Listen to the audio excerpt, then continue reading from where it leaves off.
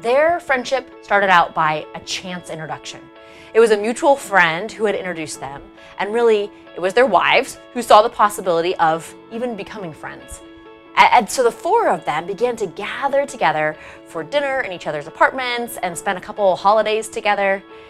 And then soon, the two guys started building a friendship based on their common values and interest in similar things. And this went really, really well until it seemed like one of them began to shift. It was like his natural curiosity turned critical, his ideas turned fixed, his openness closed off, and his questions became more like, they felt like judgments. And in his mind, he was just asking questions, but for his friend, there was like a heavy weight and a judgment on him when they didn't see eye to eye, or he couldn't answer the questions just like his friend thought he should be able to. This is a StrengthsFinder Clifton Strengths analytical theme in full throttle without a meter. And for these guys, it was killing their friendship. Hi there, I am Becky Hammond, and you are tuning into the Isogo TV podcast from isogostrong.com. You know, you and I gather right here on this podcast to make relationships easier on your teams and in your families. And this is episode 95 in our Make Relationships Easier with Your Strengths series. And today we're chatting all about one of the 34 Clifton strengths, the analytical strength.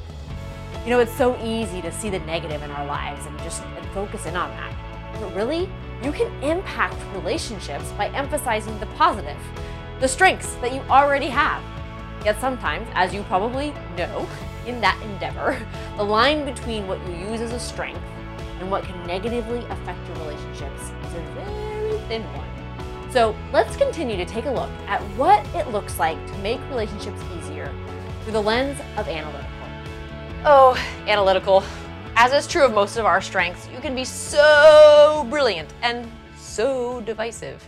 I see analytical strengths show up most often in the form of a healthy dose of skepticism and a magnitude of questions. And if this is you, your analytical strength is always craving proof, and it's skilled at seeing all the individual pieces that are required to make a good decision. So you make good decisions. You likely do a lot of thinking about the projects that you're a part of or the decisions that you need to make. And that time to think is what brings you the hands down best decisions. People want you on their team and in their lives for that precision and that accountability that you offer. So here's the thing that will help drive those relationships forward instead of back. The more you can enlighten the people around you about your thought process, the better your outcomes and then your relationships will be. Because sometimes it can be challenging for others with a lesser degree of this strength to see the meaning of your questions. And just like in that story, they can take your innate sense of questioning and proofing as more of a personal criticism. So your analytical strength will be most desired and most valuable as you explain the purpose of your questions and let others in on the mental processing that you do to get to that end result. So it's up to you with analytical as to how you decide to use this amazing analytical strength for good instead of bad. And as is true of every strength, the volume that you choose for this analytical strength in any situation will help you get to that point of making those relationships easier, or that you could make them harder. So, and when it is in overdrive, you can drive others away by your rapid, kind of seemingly uncaring rounds of questions. And like we said, they can feel like critiques. And that's not what you're striving for as you're trying to build relationships and make them easier around you to manage. So what do we do about that?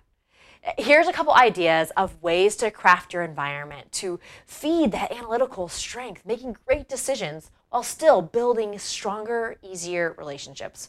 First, start with a clarifying question to get buy-in or engage in some other way or topic. So for example, when you feel yourself starting to get questiony, and maybe even you are starting to feel critical or you're jumping to a judgment based on what you know to be true, instead of starting off your questioning firing range, start with a clarifying question like, hey, this is something that I'm totally into thinking about. Do you want to get in a discussion about it right now? Or maybe we could talk about something else instead. Right? That takes a lot of insight and maturity. Or you could say, so are you comfortable with me trying to poke holes in the topic that we're talking about and the way that you might be thinking about it? I do this naturally and I can feel it just kind of coming on right now.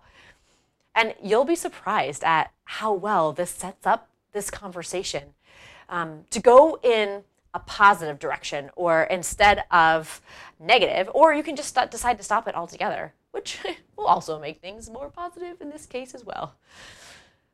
Okay, and then the second is to reframe your mindset of analytical. As we've been talking about, much of using our strengths to make relationships easier is about our mindset. And then the discipline or the commitment to follow that mindset through with action.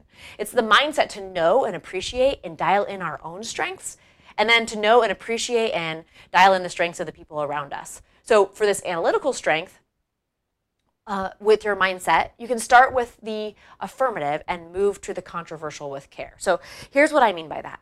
So you start with an open mindset that others who have not questioned or thought through as much of this or as well as you might have, that they might still have valid ideas.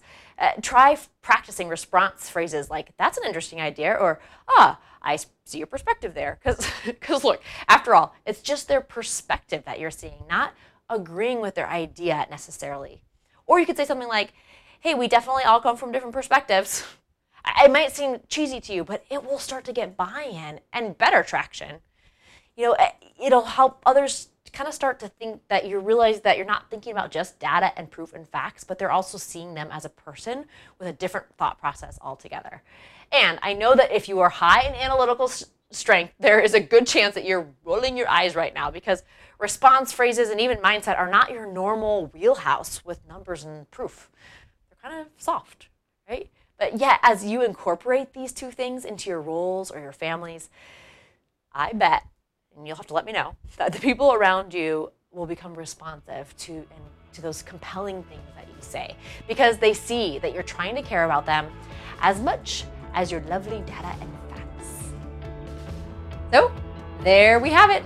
At least scratching the surface about using your data and questions-oriented analytical strength to make relationships easier around you, on your team, or in your family, or both. If you operate from this analytical strength, or you know someone who does, I'd love to know, how does this description that we talked about and the actions that we came up with today, how do those sit with you? How do they resonate, or how do they not? And maybe even better, what else would you do, or do you do, to dial in your analytical strength to make relationships easier around you? And this is not a rhetorical question either. You have so much to teach me along the way. So there's a couple ways that you can do this and join the conversation. You can comment on the blog post that goes up with this episode. That's over at isogostrong.com/episode 95. Or you can head over to Instagram and tag or DM me at isogostrong with an example of your analytical strength when it was used well, or maybe when it went a little bit astray. For both the website and Instagram, Isogo Strong is spelled I-S-O-G-O Strong. You know, you and your strengths have the power to make a ripple effect on your family, on your team, and across the entire world. To make relationships easier and propel you to a flourishing family or team. So, dial them in, take ownership for your mindset, and make your relationships easier. And see you next time on Isogo TV.